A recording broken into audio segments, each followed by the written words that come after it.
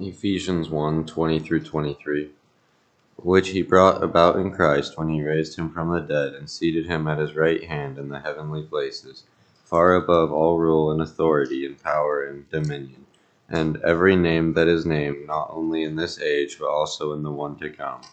And he put all things in subjection under his feet, and gave him as head over all things to the church, which is his body, the fullness of him who fills all in all.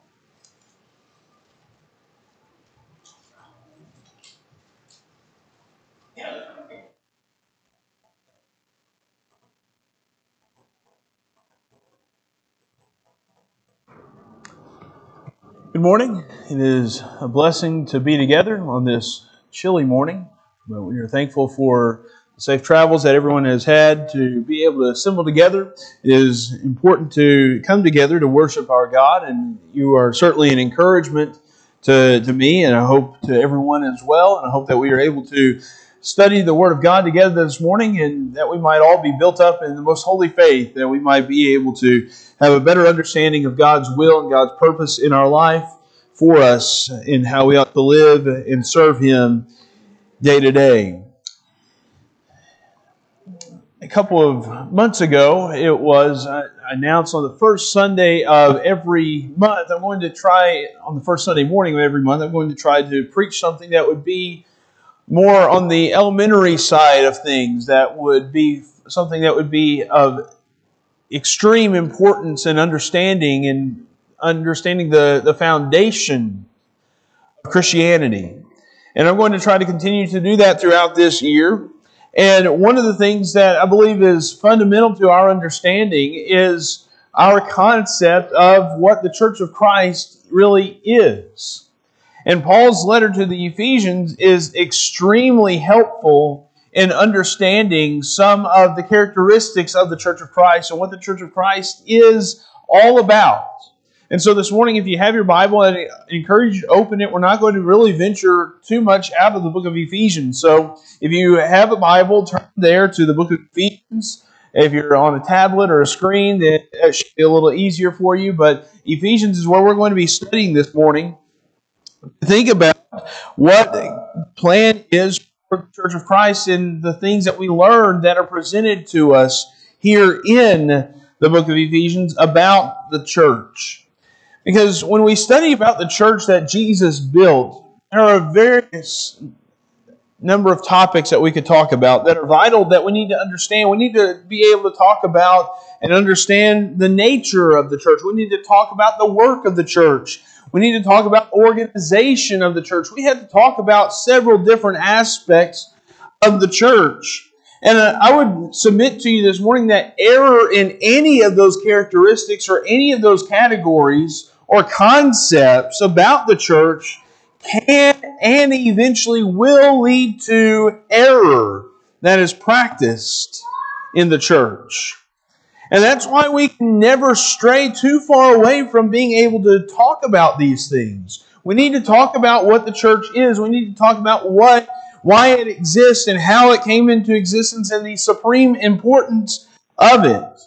Some churches, because of a misunderstanding of the organization of the church, have appealed to denominationalism, or in questions about the institutional controversy, in which can churches be involved in supporting human institutions to accomplish a God-approved work?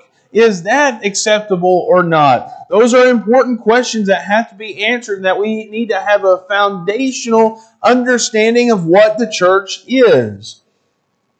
Other people, they make churches into something like a Red Cross organization, where they are trying to promote certain things that might be good and for society at large, but is that the purpose and the nature of the church in which Christ came to build? What is the Church of Christ? That's a question that we've probably all pondered at some point. We've all had to answer. Is the Church of Christ a denomination? Is it a name or a title that is just a tradition of men? Is the Church of Christ something that we should be a part of, or is it something that we can choose to be a part of, but we could also choose to be part of another church. Is just any church as good as another? The Church of Christ, I submit, is the group of people as the church is so defined. It is the people that belong to Christ. It's not a denominational title. It's a descriptive phrase that shows Christ as the head and the owner of the church.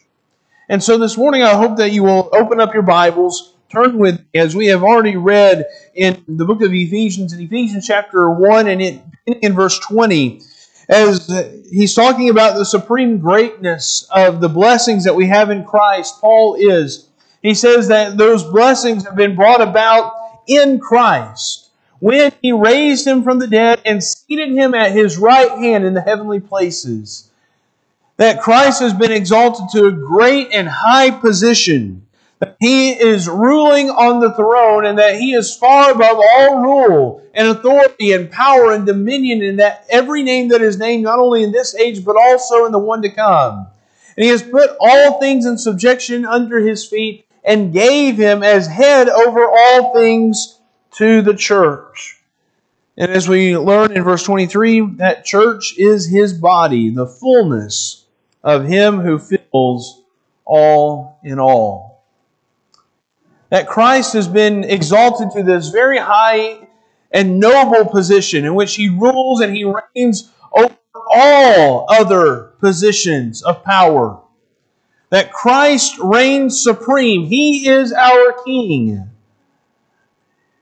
And we, in the church of Christ, we are recognizing Christ in that position. We recognize Him as our Lord, in which we confess that we believe Him to be our Lord and our King. And so any discussion about the church, it has to be rooted and grounded in this understanding of who Christ is, that He is the King, that He is the one who rules, and that He has power. And so if we're going to talk about characteristics of the Church of Christ, it begins with understanding Christ. And that the Church of Christ is headquartered in heaven because that is where Christ is. As you can see there in Ephesians chapter 1 and in verse 22 and 23, that He has been seated at the right hand of God, that He is seated in the heavenly places, that He is ruling and all things have been put under Him, that He is the one who has all authority. He is reigning in heaven. Later on in the book of Ephesians, Ephesians chapter 6, in Paul's instructions to masters and the master and slave owner relationship that was under the first century practice. In Ephesians chapter 6 and verse 9, he is talking about how masters are to be well behaved and they are to treat their slaves fairly. He says in verse 9, and masters do the same things to them and give up threatening, knowing that both their master and yours is in heaven. Our King, our Master, is in heaven. The headquarters of the Church of Christ, it resides in heaven because that is where the head is. The headquarters of any group or organization is where the head is, where decisions are made, where the rules, the laws, and the governing is completed and fulfilled. Jesus is the enthroned King who is in heaven. He is our Master who is in heaven. He is the one that we are to submit to in everything. Earlier in Ephesians chapter 5 and in verse 24. In Ephesians chapter 5 and in verse 24, notice what Paul admonishes to the church. He says, but as the church is subject to Christ, so also the wives ought to be to their husbands in everything. That the church is subject to Christ, who is its head. He is the head in which we recognize and we are obedient to. And we submit to Him and to His laws, to His will, to His rule. We are willing to follow what He says. The head and the headquarters of the New Testament church is found in heaven. In the book of Acts, in Acts chapter 2, I mentioned that I would not venture too far off. This is one of the passages that we will look at and consider this morning. In Acts chapter 2 and in verse 30, as Peter was preaching on the day of Pentecost, and he was preaching about Christ and how He had been raised from the dead, how He had been exalted to the right hand of God. He said in verse 30, as he was quoting from David, who was writing as a prophet, and so, because he was a prophet and knew that God had sworn to him with an oath to seat one of his descendants on His throne. He's talking about the kingship and the lordship of Jesus, how He is on the throne of David. And he says in verse 34, "For it is not David who ascended into heaven, but He Himself says, The Lord said to my Lord, Sit at my right hand, until I make your enemies a footstool for your feet. Therefore let all the house of Israel know for certain that God had made Him both Lord and Christ, this Jesus whom you crucified." That Jesus is reigning at the right hand of God. He was ascended into heaven and He is exalted to be our King. He resides in heaven, and that is where we turn to. We turn to follow our head and our master and our King. And that indicates to us that this is not an earthly, physical kingdom that we're searching for, but that it is a spiritual kingdom. That Jesus is not reigning here on the earth. He is reigning in heaven, and He serves as our King today. And that has other implications for us. That we're not to be trying to attract people to the gospel through social and entertainment and recreational kinds of activities. Because we're not in the business of trying to satisfy the flesh. We are in the business of trying to be obedient to our King in serving Him. You're in a spiritual mission in the church, seeking to preach the gospel and save people's souls. The church does not have an earthly headquarters with its head on earth.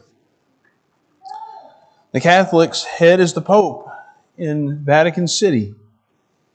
The Methodist Church government, they model their governing after the U.S. government with 3 different branches. The Southern Baptist Convention determines the practice of local Southern Baptist churches and is located in Nashville, Tennessee. The Jehovah's Witnesses Watchtower is in Brooklyn, New York. The Church of Jesus Christ of Latter-day Saints is in Salt Lake City. The head of all those in their headquarters in all these different places. That ought to indicate something to us, that it's not that they are something more than what the Bible presents about the Church of Christ. If a church does not have its head and headquarters in heaven, then it is not the Church of Christ, because Christ is our head. Christ is in heaven. But secondly, I want you to think about another characteristic about the Church of Christ and how it was planned by God. How the church did not come into existence by accident. In the book of Ephesians, in Ephesians chapter 3, notice with me in Ephesians chapter 3 and in verse 10, as Paul is writing about this great mystery that has been made known and has been revealed to him, and how he is writing it down. He talks about all this, and then he comes to verse 10, and he says, "So that the manifold wisdom of God might now be made known through the church to the rulers and the authorities in the heavenly places. This was in accordance with the eternal purpose which He carried out in Christ Jesus our Lord." That the church did not happen by accident. It came into existence by God's eternal purposes, by God's eternal plan. That this was not just some kind of substitute, but that this is exactly what God intended. The church is the result of God's plan of redemption. Earlier in chapter 2 of Ephesians, Paul writes about how we were saved by grace through faith, not of our works that we could boast, but that we are saved by grace, and that we have been called into one body that Christ has built. That doesn't sound like an accident. That sounds like something that took great intention and great purpose and great planning.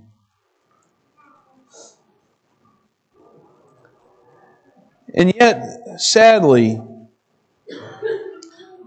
there are whole systems of doctrine that would tell you and submit that the church is just sort of a temporary stopgap.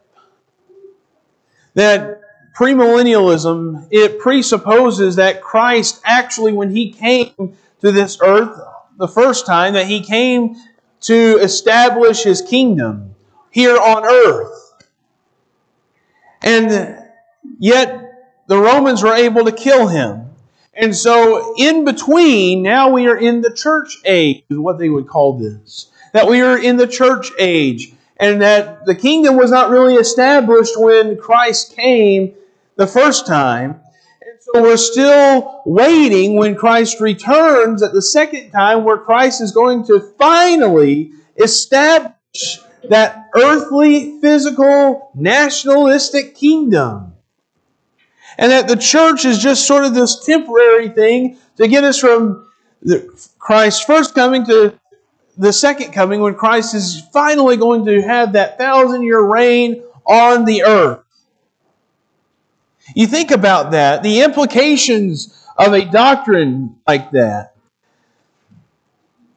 That Jesus was a failure, God was a failure, and that man was able to thwart God's plan. And yet what Paul says in Ephesians chapter 3 and in verse 11 contradicts the whole system. That this was all in accordance with the eternal purpose which He carried out in Christ Jesus our Lord. Not that He might carry it out or that He will carry it out in the future, but that He has accomplished it. He has established the church, which is the kingdom that Christ is ruling and reigning over. And if we do not appreciate the church as God planned it, then we do not appreciate the church which belongs to Jesus Christ.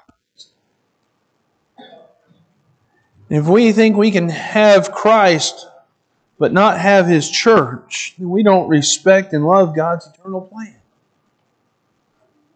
The church of Christ was planned by God, and it was not an accident. It wasn't a temporary stopgap. It was the fulfillment of what Christ came to do. A third characteristic that we see about the church of Christ is that it is loved by Christ. Ephesians chapter 5, you have the beautiful description of Christ's relationship with the church. And really, if you continue in backing up to verse 23, he compares this to the husband and wife relationship. He says in verse 23, "For the husband is the head of the wife, as Christ also is the head of the church, He Himself being the Savior of the body. But as the church is subject to Christ, so also the wives ought to be to their husbands in everything. Husbands, love your wives, just as Christ also loved the church and gave Himself up for her, so that He might sanctify her, having cleansed her by the washing of water with the word, that He might present to Himself the church in all her glory, having no spot or wrinkle or any such thing, but that she would be holy and blameless. So husbands ought also to love their own wives as their own bodies. He who loves his own wife loves himself. For no one ever hated his own flesh, but nourishes and cherishes it, just as Christ also does the church." What Paul is certainly focusing in on and zooming in on here is Christ's love and dedication to the church. That Christ loved the church and He gave Himself for her. And that kind of love is not just a superficial kind of love. It is a love that sacrifices. It's a sacrificial love. It's a dedicated love that says, I'm going to do whatever I need to serve you rather than myself. It is pure and unselfish action. That's what we learn about Christ.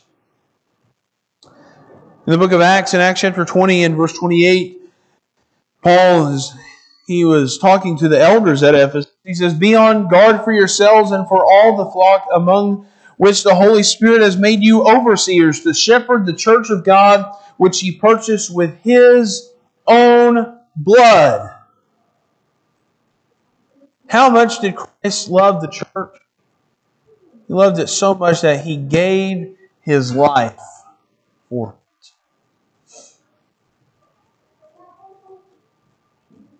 There's probably very few possessions that you own where you would be willing to give your life for it. But your relationships, probably with a spouse, or your children, or your grandchildren, those you might be willing to give your life for. Maybe. Christ, He gave His life to purchase the church. Our Savior loved the church. And He demonstrates His love by that sacrifice. And because of that sacrifice, He has perfected the church and providing for it. Notice the language in Ephesians 5 and in verse 27 verse 26, that He might sanctify her, having cleansed her by the washing of water with the word, so that He might present to Himself the church in all her glory, having no spot or wrinkle or any such thing, but that she would be holy and blameless. That His sacrifice was in order that we might be perfected and completed and sanctified and made holy. We are God's chosen people. The church is Christ's chosen people. And the church has a head who would do whatever it takes, even the giving up of His life, in order that we might benefit. What a wonderful Savior we have. What a wonderful Savior is Jesus, our Lord. Why would we want to substitute our head for any other person? Why would we want to ever take a vote for, well, you can be our head or something of that nature, and you can be the head of this church or this denomination? Christ is far better because He loved the church through His sacrificial love and dedication and His death. And you think about people who are willing to turn their back on the church and leave the church. When you leave the church, you are removing yourself from Christ's sacrifice. You're removing yourself from the benefits of Christ's sacrifice. Can we really expect to be part of the saved, the purified, perfected, holy people of God if we refuse to be part of the Lord's body, His church? People are gravely mistaken when they think they can have Christ without being part of the church. And yet, what we hear from so many people is that we need to preach more about Christ and we need to preach less about the church. You can't take the two apart. You can't separate them because Christ loved the church. And if Christ loved the church, then we need to love the church. We need to be dedicated in serving Him within the church. A fourth characteristic that is presented in the book of Ephesians about the church of Christ is that it is one in Christ. Notice in Ephesians chapter 1, and in verse 22, it says, "And He put all things in subjection under His feet, and gave Him as head over all things to the church, which is His body, the fullness of Him who fills all in all." He goes on in chapter 4, and in verse 4, there is one body, speaking about the church. And in chapter 5 and in verse 23, as he's talking about the husband-wife relationship and comparing it to Christ's relationship with the church, he says, "For the husband is the head of the wife, as Christ also is the head of the church, He Himself being the Savior of the body." What we learn about this idea that the church is one, I think is multifaceted actually. That it is one in a singular way, but it's also one in a unified way. That the church is a unified body. It brings differing people together. In the book of Ephesians, in Ephesians chapter 2 and in verses 11 through 22, it's a lengthy section here. But Paul is talking to Gentiles and how they were alienated from the covenant. They were not part of Israel. They were not part of the Jewish people. And in the first century, especially in the church, there were a lot of tensions between Jews and Gentiles. And Paul goes through in Ephesians chapter 2 and in verse 13, he says, "But now, in Christ Jesus, you who were formerly far off have been brought near by the blood of Christ. For He Himself is our peace, who made both groups into one, and broke down the barrier of the dividing wall by abolishing in His flesh the enmity, which is the law of commandments contained in ordinances, so that in Himself He might make the two into one new man, thus establishing peace." That the two, Jew and Gentile, they have been brought together into one unified body, one purpose, one mind, one mission, because of a same belief and a common confession. They believe in Jesus as the Christ, their King, that they are giving allegiance to. The church unifies people from various backgrounds and various opinions to be one in Christ. Christ has that power and capability. And so the church is a unified body. I think that's one sense in how it is one in Christ. But it is also a singular body. In Ephesians chapter 4 and verse 4, when Paul says there is one body, I believe he is speaking about the singular nature of that oneness. You think about the analogies that Paul uses in Ephesians regarding the church and Christ. Christ is the head of the body. Christ is not the head of multiple bodies. That's absurd, isn't it? He is the head of one body.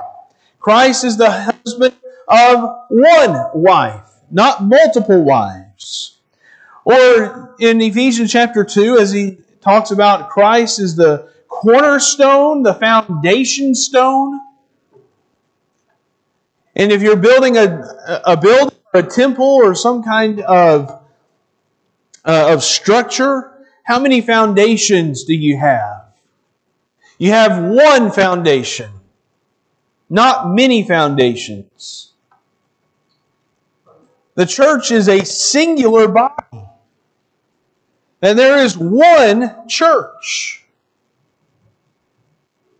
There is only one church for which Christ died. There is only one church that God planned. There is only one church for which we are to be a member of. And we should never be ashamed to proclaim there is only one church. We want to be sure that we are part of that church, though. And so the church, being one in Christ, it's a singular body. That we need to be only concerned with finding that church that's presented in the New Testament, and that's what we want to replicate. That's the church I want to be a part of. That's the church I know you want to be a part of as well.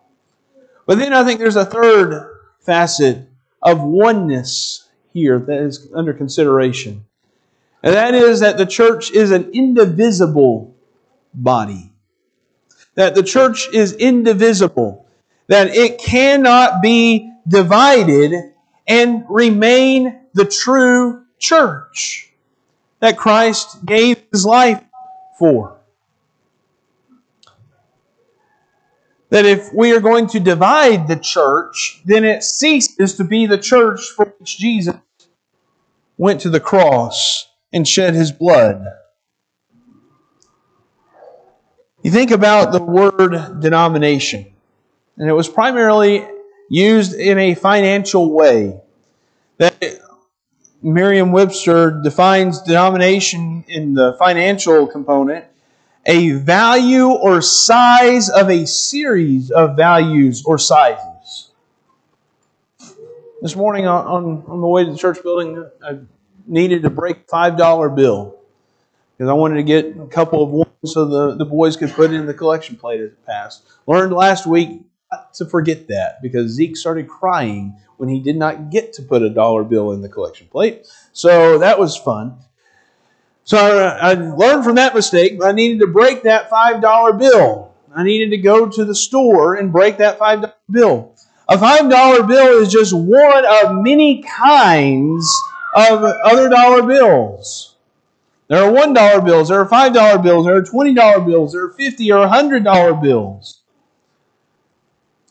And you know what? I would have been very annoyed if I had brought in a $5 bill and I asked if I could break that $5 bill and they only gave me 2 ones back. I would have been very annoyed, right? Because guess what? 2 $1 bills do not equate to the $5 bill that I needed to have.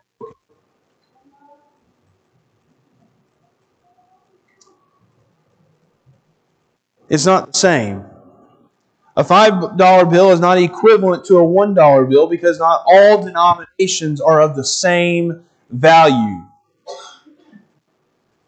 Denominations of churches implies that not all churches are of the same kind and value. Christ did not die to make different kinds of churches. He died to build His church, the singular, indivisible, and undivided church.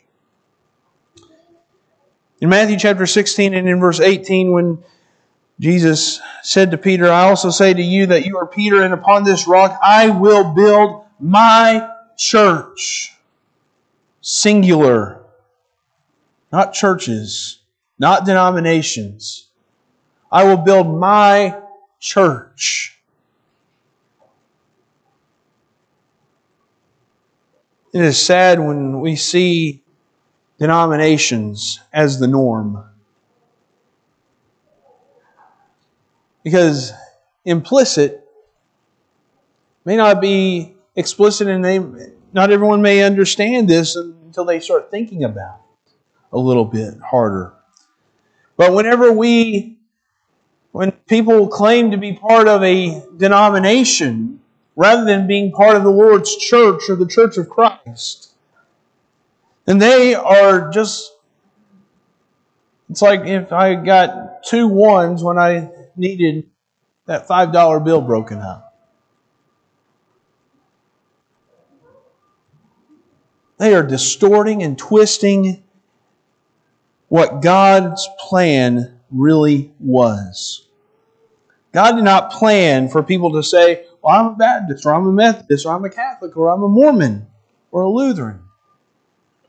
That was not in God's plan. God planned for you to be able to say, I am a Christian, and not have to answer the follow-up question, what kind of Christian are you? I hope it's a good one, but you know how people would be. Oh, what denomination do you go to? God planned for the people, Christians, to be of Christ and in Christ, being in the church of Christ. And then finally, one final blessing for us, or consideration for us, is the blessing that we have in Christ.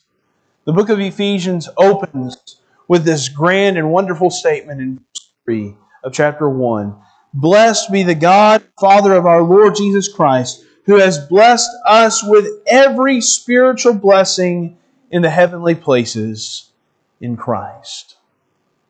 That the church of Christ are the blessed people who are in Christ. And you go throughout that text in Ephesians chapter 1, and you see that those who are blessed are in Christ. In verse 4, just as He chose us in Him before the foundation of the world. In verse 5, He predestined us to adoption as sons through Jesus Christ. In verse 7, in Him we have redemption through His blood, the forgiveness of our trespasses, according to the riches of His grace. We have blessings that are found in Jesus Christ. We've been chosen. That's not accidental. That God has chosen the church. We have been redeemed. We've been purchased by the blood of Christ. We have received the forgiveness of our sins. In verse 9, he talks about how the mystery of His will has been made known. That you can know God's will and God's plan. And these blessings give us our identity as the people of God. That we are the blessed in Christ. What becomes very apparent is that phrase, in Christ. That we have to be in Christ if we are going to receive such blessing. In the book of Galatians, in Galatians chapter 3, and in verse 27, Paul tells us how we are in Christ. For all of you who were baptized into Christ have clothed yourselves with Christ. When we are immersed in water, we are in Christ. We receive these blessings in the forgiveness of our sins. Well, that's why Paul uses that phrase in chapter 5 and verse 26, talking about the church and Christ's relationship with her, that He might sanctify her, having cleansed her by the washing of water with the Word. With the washing of water. When we are immersed in water, our sins are forgiven. We are added to the church. We are added to the body of Christ. And we come to enjoy the blessings of Christ. The forgiveness of our sins. He redeems us when we become His people. And so when you think about these characteristics, about the headquarters in heaven, the plan of God, the love of Christ, being one in Christ and being blessed in Christ. These are characteristics of the church of Jesus Christ. This morning, I would encourage you to come to know more about the church of Christ. Because when you come to know about the church, you're coming to know Christ.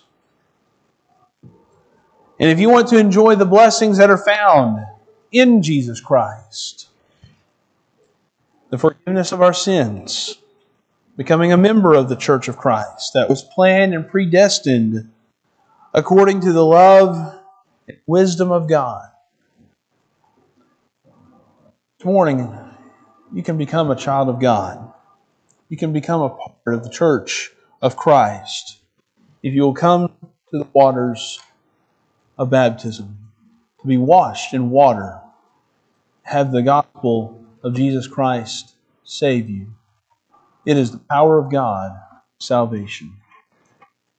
And God wants you to come to Him. But what you must do